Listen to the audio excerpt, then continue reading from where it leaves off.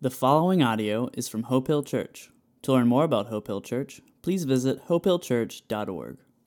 About a month ago, we started this series, this journey through the book of John. Encouragement is that if you are going to be continuing with us, and my hope is that you will be continuing with us, that you would go on Amazon.com and buy this little black journal. What's really cool about this journal is every other page is the book of John that we're going to be studying, and every other page is blank for you to take notes on as you follow along in our teaching. And you can get this for about $3 or $4 on Amazon. You can go on right now and order it, and Next Day Prime might be here tomorrow. So there you go. John chapter 1, we're going to be going through the 21 chapters of John together as a church over the next year. And today we're beginning part 3, or is it 4, in John chapter 1, verse 19 and following. As you're turning there, I want to tell you about an encounter I had experienced a few years ago.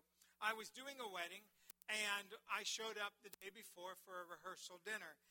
Showed up, I try to be prompt, sometimes early if possible. I arrived in Lynchburg for this wedding, and one of the first people I met happened to be a brother-in-law. He was there, and he was holding a video camera.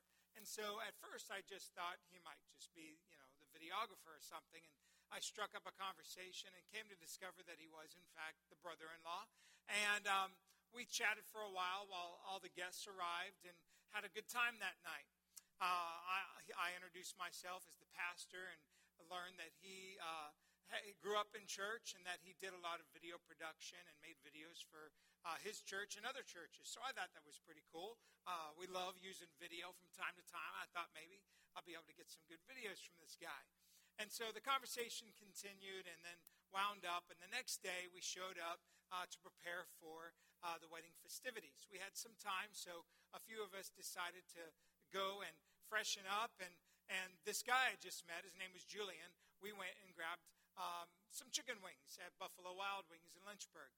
So we sit down, and our server comes up, takes our order, and about 5 minutes later, somebody comes to our table and says, "I'm sorry to interrupt," and then looks at my new friend and says, "Do you mind if I take your picture?"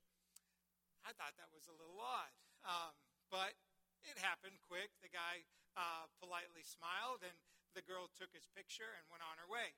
About 5 minutes later, into our conversation, 2 more people came to the table and said, "Excuse me, we're sorry to interrupt, but do you mind if we take a picture with you?"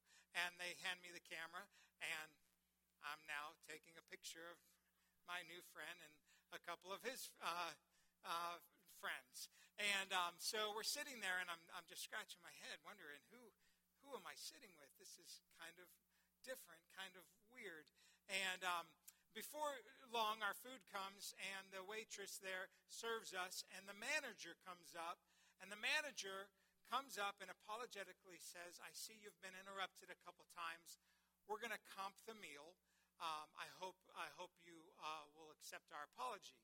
And I'm like, this is so strange. This just doesn't make sense. And then the next words that happened shocked me even more. The manager said, "I would just like to ask, though, before you leave, can you take a picture with all our staff?"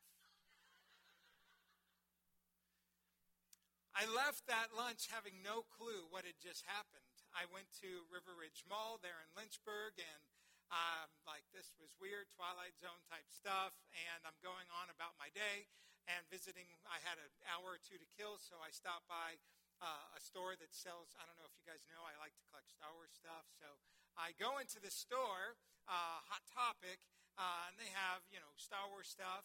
And then I'm looking at the T-shirts, and next to the Star Wars T-shirts, I see a T-shirt with the face of the guy I just had lunch with.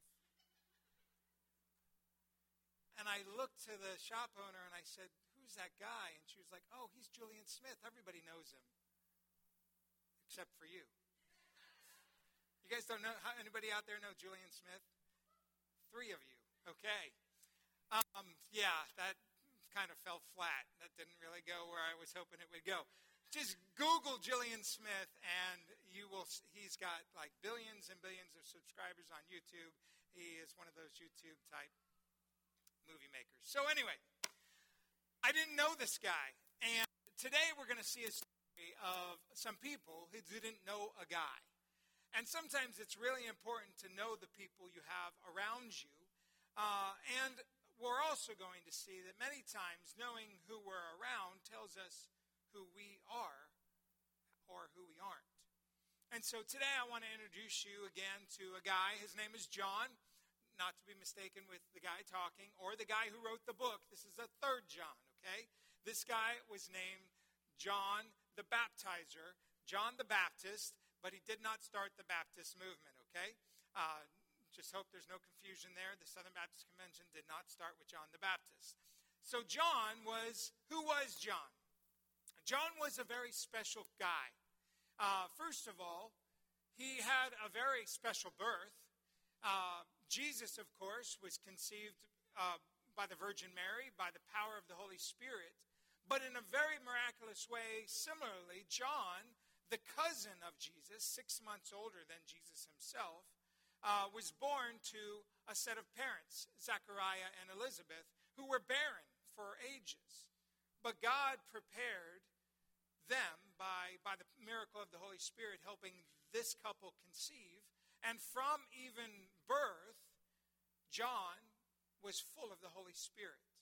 And John was set apart for a purpose to pave the way for his cousin, even though he did not know his cousin was the Messiah. I'm sure there were weird things growing up, ways that Jesus always found a way to win all games and never be surprised or fooled.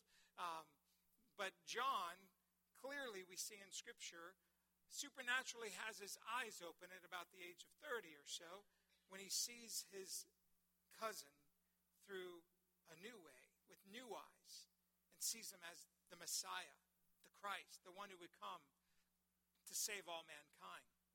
This man, John, we don't know much about him after his birth, but we do know that at some point he pulled away from society and went out and lived in the wilderness. Now, the wilderness area where we're going to see John today is quite a ways away from the main hustle and bustle of Jerusalem. He's down near the Jordan River, which is near the Dead Sea, the lowest point on planet Earth. And the travel from Jerusalem to this Jordan River area, a town near Bethany near the Jordan, was quite a hike. And most people did not just come and go carefully or often. Easily or often. It would take a trip and some planning. And yet, crowds were going out to meet him, to see him. There was something interesting about him. John was the last Old Testament prophet. For 400 years, the people of God had not heard from God. The primary way that God had spoke to the people of God was through individuals called prophets. And the Old Testament, the last prophet to speak was a man named Malachi, 400 years earlier than the day we're talking about today. And so they had been sitting in silence, waiting for the coming of a promised Messiah, wondering when he would ever come. The Jews were under Roman rule. They were captives, and yet the Romans would let them live and go about their way of life. And yet they would tax them, and they were still under Roman rule. So the Jewish people were waiting for freedom. They were waiting for salvation in a way that they thought it should come. They wanted a mighty ruler, a king, to come and set them free and to lead them into a victorious life. And so this man, John, was preaching. He was the last Old Testament prophet and the first New Testament preacher. And he was preaching for us to get our lives right. Repent. Prepare your hearts for the Lord. He is coming. And he wasn't just a crazy, although he was kind of crazy, wearing camel hair and eating wild grasshoppers and honey, the first kind of paleo type of diet you see in the Bible. And yet crowds were drawn to him. The religious leaders of the day were puzzled. You know, if he was just some religious fanatic, he could easily be ignored. But people were traveling from villages and villages and towns and miles and days, coming to hear this man speak. And so they, curious of finding out who this man was, they were drawn to see him. As they went out, they approached him and they found him. Look at verse 19 and following. This is the testimony of John when the Jews sent priests and Levites from Jerusalem to ask him, "Who are you?" That's the question this morning that I want to ask all of us. Who are you? Do you know who you are? The Levites and the priests were trying to figure out who John was. And so they came to him and asked him, and they're going to ask him 5 questions in this conversation today, 4 of which are about his identity, and the last is, why is he doing what he's doing? The first question they ask is simple: who are you? And you would think that he might answer, my name's John. But he doesn't. In answering them, the first thing he says to them is who he is not. Because he's been called by God to prepare the people of God, I'm sure to some degree he knows the ability and the power that he could easily wield on his own. He's got thousands and thousands of people traveling to see him, hearing him preach, coming and being baptized by him as he is telling them, get your lives right. The Messiah is coming. Prepare your ways for the coming of the Lord. And so they come to him and ask him, so who are you? His answer follows. Verse 20. He confessed and did not deny, but he confessed, I am not the Christ. Right away, they were waiting for the Christ. Christ is not Jesus' last name. Christ is a title. It's also translated Messiah, the one who would come and save the people from their sins. And right away from the beginning, John in humility does not say, I'm the latest and greatest, you should follow me. He says, in all of his answers we're about to see, it's not about me.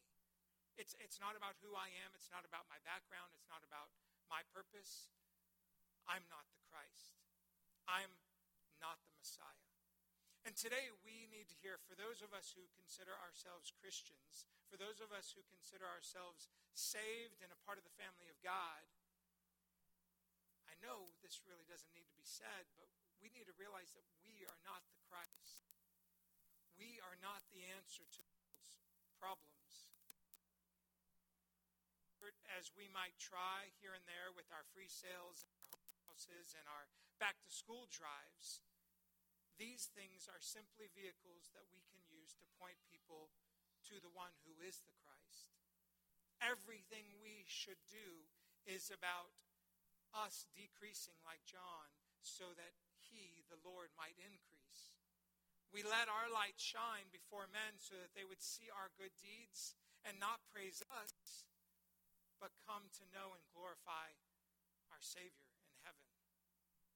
And so John's response to them immediately is, I'm not the Christ. In one of the commentaries I was reading, preparing for today's study, I came upon this reading referring back to C.S. Lewis's book, The Lion, the Witch, and the Wardrobe. Anybody out there heard of that one? It's a good book. In The Lion, the Witch, and the Wardrobe, we're first introduced to a few children. These 4 children would enter into the world of Narnia that was once beautiful, but discover that it has grown dark and cold. They come in through a magical wardrobe to a snow-covered forest in Narnia, where they learn that it's been winter for over 100 years. Evil is reigning. Hope is dead. But with the arrival of these children, things begin to change. The inhabitants of Narnia slowly begin to hope again. An ancient Narnian prophecy said that before the deliverance would come to Narnia, 2 sons of Adam and 2 daughters of Eve would appear. These children were messengers of hope. But the hope of the citizens of Narnia are not found in the children. Their hopes are in someone else, a lion named Aslan. The children hear an old Narnian rhyme. Wrong will be right when Aslan comes to sight. At the sound of his roar, sorrows will be no more. When he bares his teeth, winter meets its death. And when he shakes his mane, we shall have spring again. These children brought hope, not in themselves, but in the one who would follow their coming and bring deliverance. In John chapter 1, in the passage we just read, we meet a man who brought a message of hope. Hope not found in himself, but in someone else. John the Baptist points us to the one who will fulfill our greatest hope and satisfy our deepest longings. John said, I am not the Christ. And everything he says, I want to point you to who Jesus is. His first answer is, I'm not the Christ. And so they press on. Verse 21, they say, so then are you Elijah? And he said, I'm not.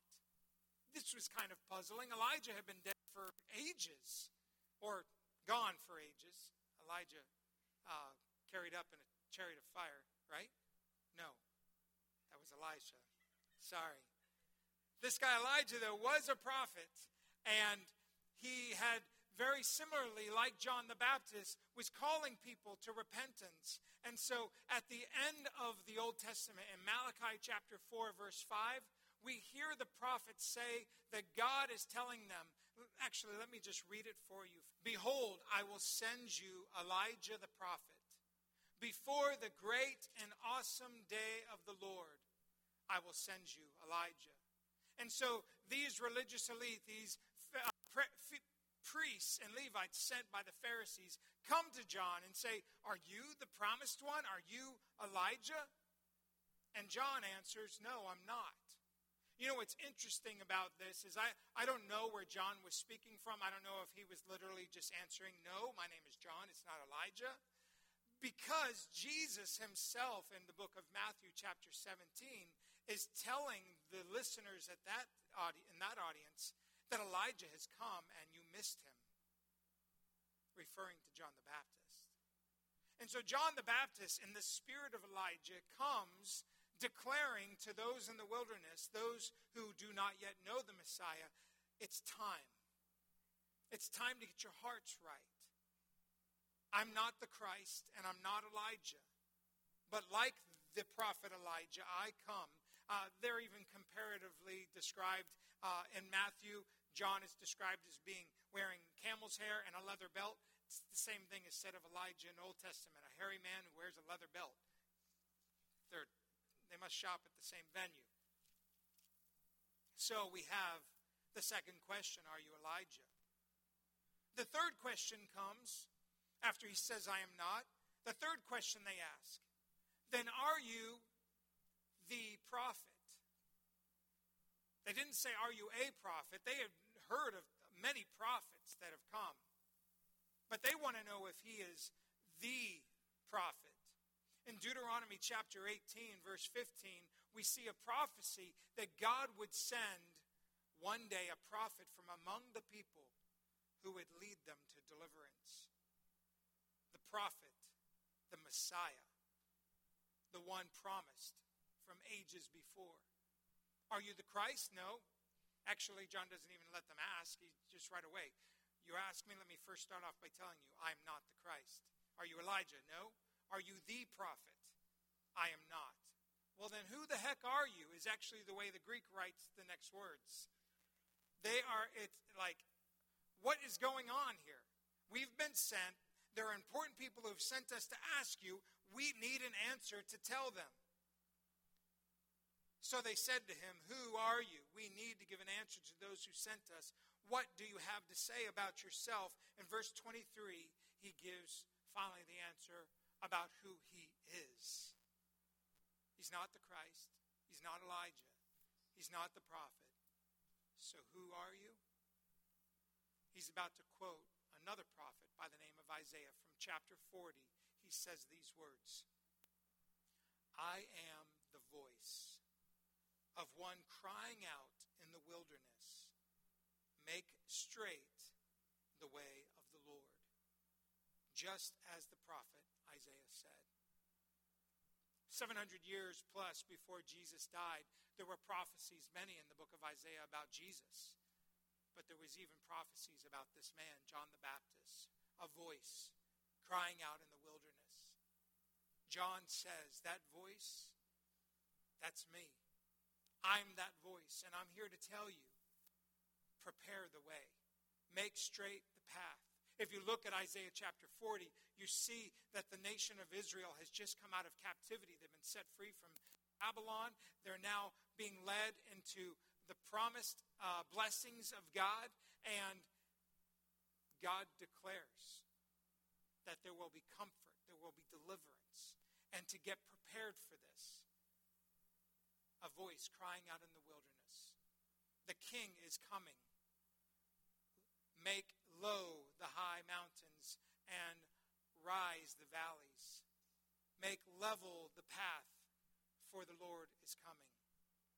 And here, that's what John's mission was. He was like in old days, as a king would prepare with his entourage for a journey, they would send out scouts to make sure they picked the safe way and the right way, and they would send out sometimes excavation crews to clear forests or to bridge creeks or to sometimes lower hills or raised valleys to make it safe for the king to come.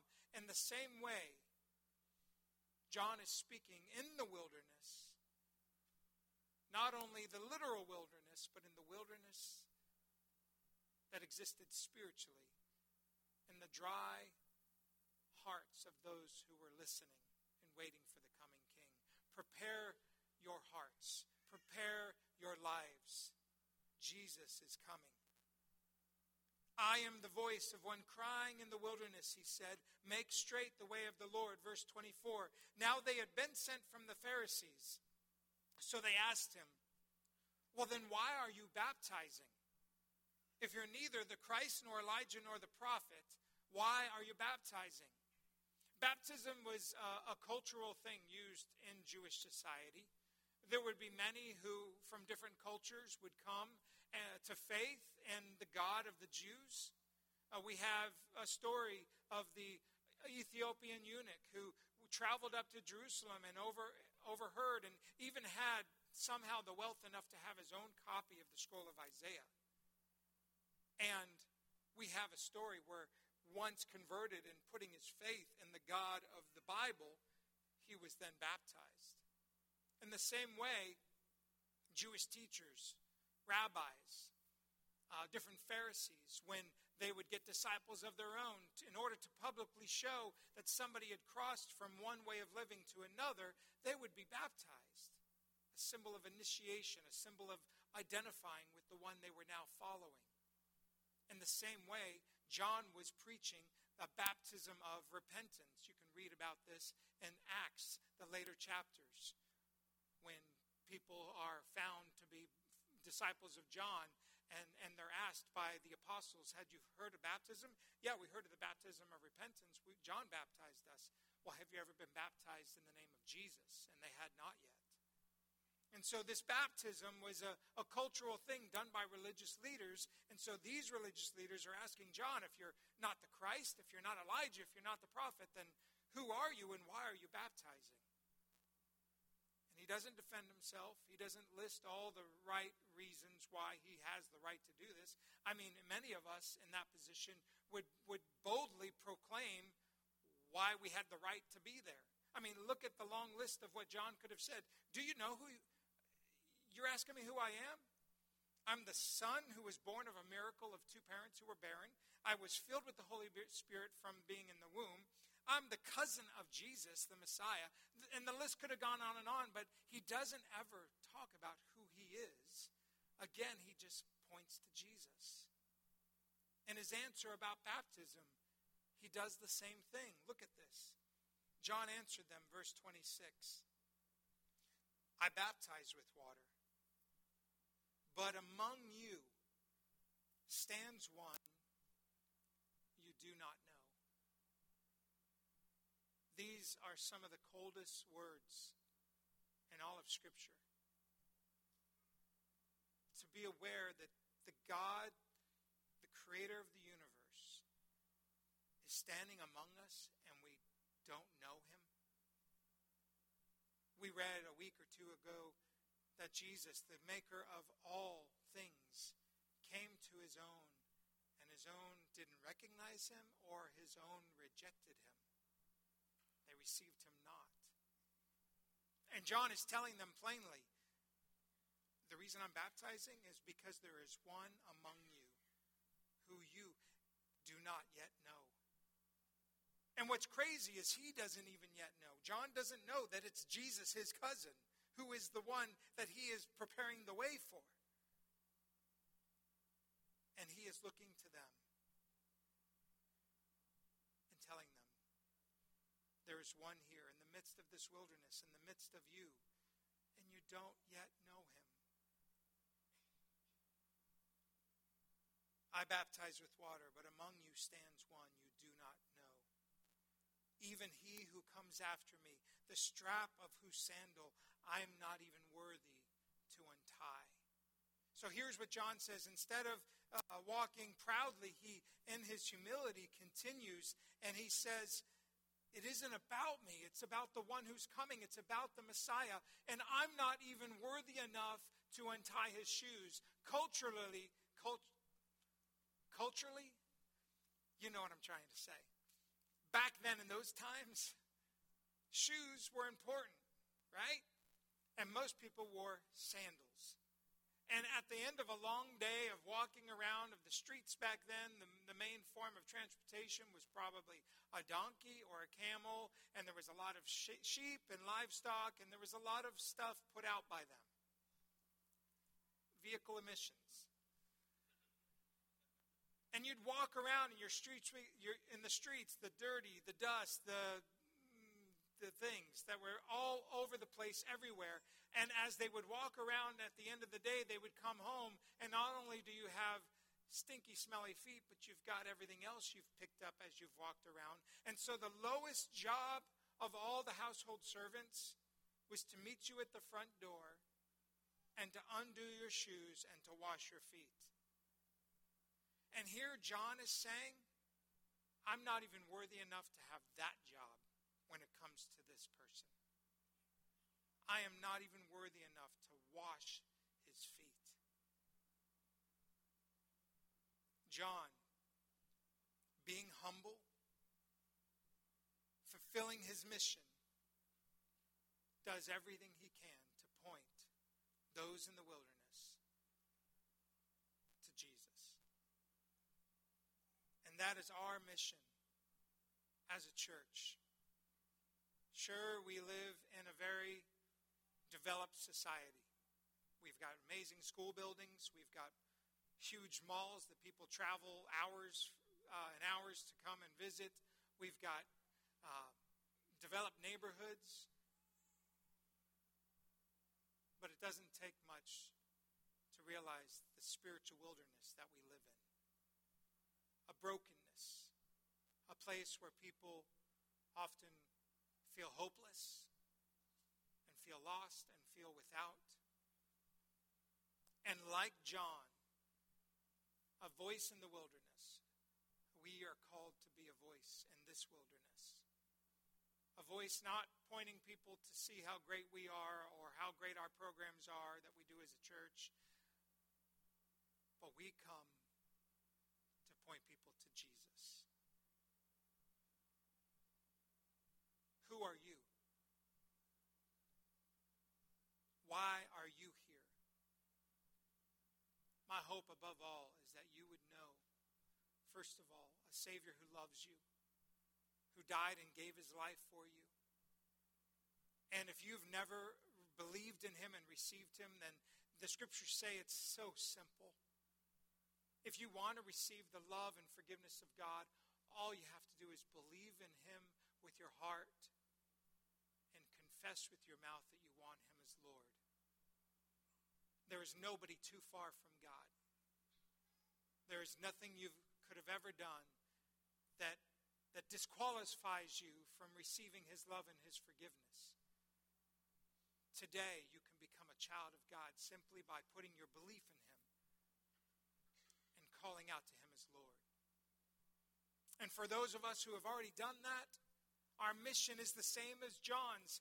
The testimony of John, the testimony of the Joiners, the testimony of the Turners, the testimony of David Young, the testimony of everybody sitting in this room is to point people to Jesus. Are you doing that? Are we doing that in the way we eat, play, study, sleep, shop? Are we doing that in the way that we live and love our neighbors? Are we doing that in the way that we go to school and the jobs that we have? Do our lives point others to Jesus? Check out this video.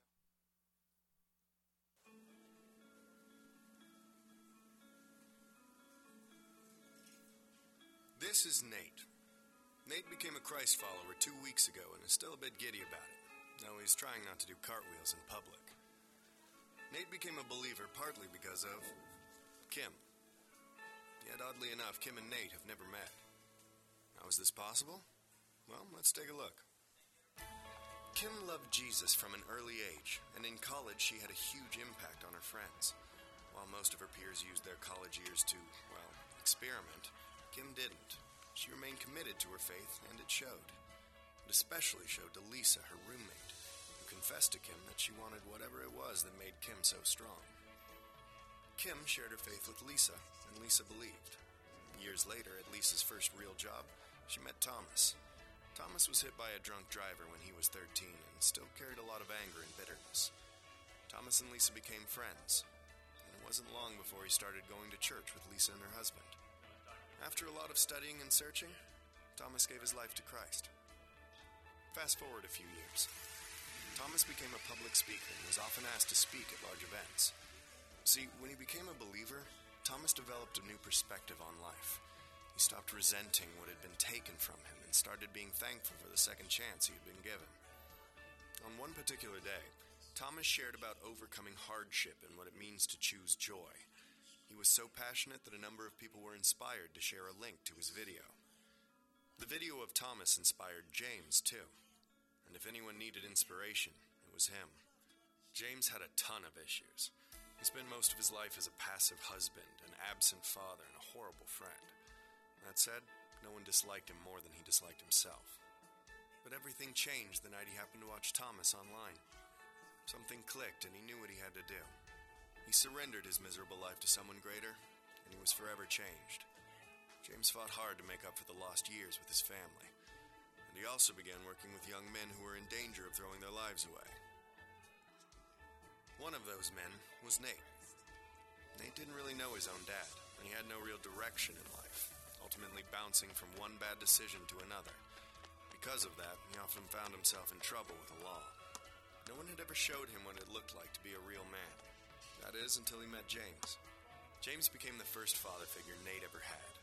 He learned about honesty, self-control, humility, and integrity, and where those traits come from. 2 months later, Nate publicly declared his belief in Christ. And of course, James was there. Now you can see the connection. Nate was impacted by James, who was influenced by Thomas. Thomas on Uncommon Joy and Lisa, who learned of Jesus from Kim. Kim's relationship with God eventually led to Nate's. Funny how these two people have never met and never will.